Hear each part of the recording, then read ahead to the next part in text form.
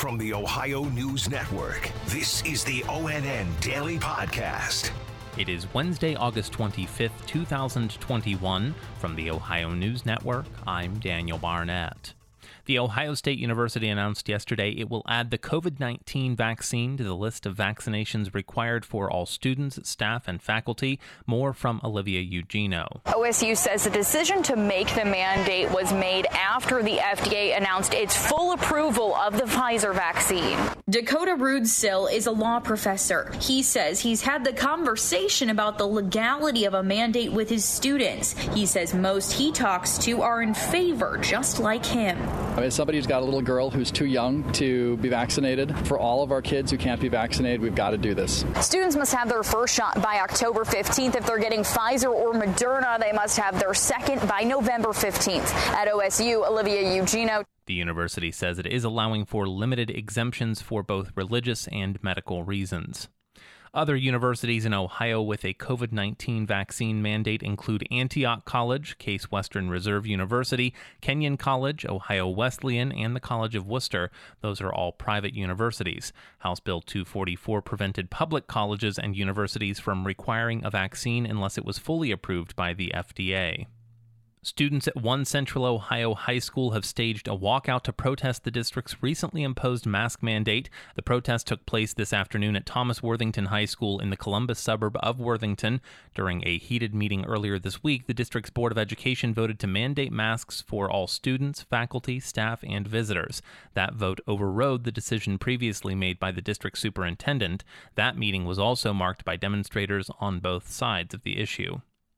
Ohio lawmakers renewed the debate yesterday as to whether private employers should be allowed to mandate that their employees receive vaccinations, including the COVID-19 vaccine. Andrew Kinsey has more from the 5 hours of debate. This legislation says you can't be required to get a vaccine if you have a religious, medical, or reasons of conscious purposes.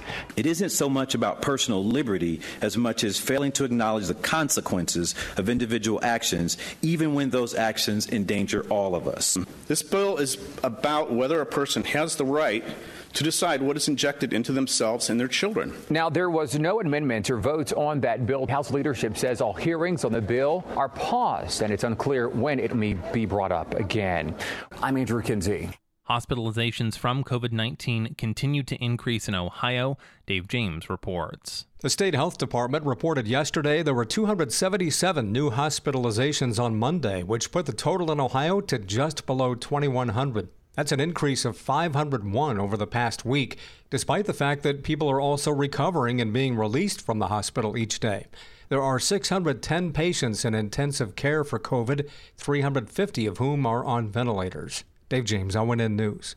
The Ohio Department of Health reported more than 4,600 new COVID-19 cases today. That's the highest that we've seen since January. A doctor in Northeast Ohio says treating patients who are seriously ill from COVID is a heartbreaking experience. Laura Queso reports. According to the Ohio Department of Health, in just 1 month, our adult hospitals have seen their COVID hospitalizations jump almost 5 times. University Hospital scientist and COVID expert, Dr. Kenneth Remy. This past weekend, I was caring for a number of patients with COVID disease, and greater than 98% of those are unvaccinated. And some of those patients, unfortunately, lost their battle. A lot of them will tell you when they arrive, these people will say, I wish I would have just got the vaccine. I'm Laura Queso. A Southwest Ohio community is coming together to honor the memory of a young girl who's believed to have drowned in a pond in Warren County. Steve Vaughn has more. The body of 4-year-old Emery Shandorf Wood was found Sunday in the pond near her home. Police Chief Scott Hughes says this is the toughest case he's ever dealt with. Emery's favorite color was purple and blue, so we are asking all residents of Hamilton Township and beyond to please put ribbons or balloons up, purple and blue, to honor her. Members of the community have been donating food, money, and items to the girl's family, as well as first responders involved in the search. Steve Vaughn, ONN. Two conservative hoaxers face a record $5.1 million fine for allegedly making illegal robocalls to wireless phones without the owner's consent in connection with the 2020 election. The Federal Communications Commission says the proposed fine for Jacob Wohl, Jack Berkman, and Berkman's lobbying firm would be the largest ever for violating the Telephone Consumer Protection Act. The men already face criminal charges for allegedly organizing 85,000 robocalls that falsely warned people in predominantly black areas of Ohio, Michigan, Pennsylvania, and New York that information gleaned from mail-in ballots could lead to their arrest, debt collection, or forced vaccination. A judge in Michigan will hand down the first sentence to a man who admits he plotted to kidnap Governor Gretchen Whitmer. Tracy Townsend has the details. Ty Garbin is one of 6 people facing federal charges. He's the only one to plead guilty so far. Prosecutors are seeking a 9-year prison term. The FBI last October said it broke up a scheme to kidnap Whitmer by anti-government extremists who were upset over her coronavirus restrictions. The group hatched the plan at a meeting in suburban Columbus last year. Garbin says the 6 men trained at his property in Michigan, constructing a shoot house to resemble Whitmer's vacation home and hitting it with gunfire. I'm Tracy Townsend.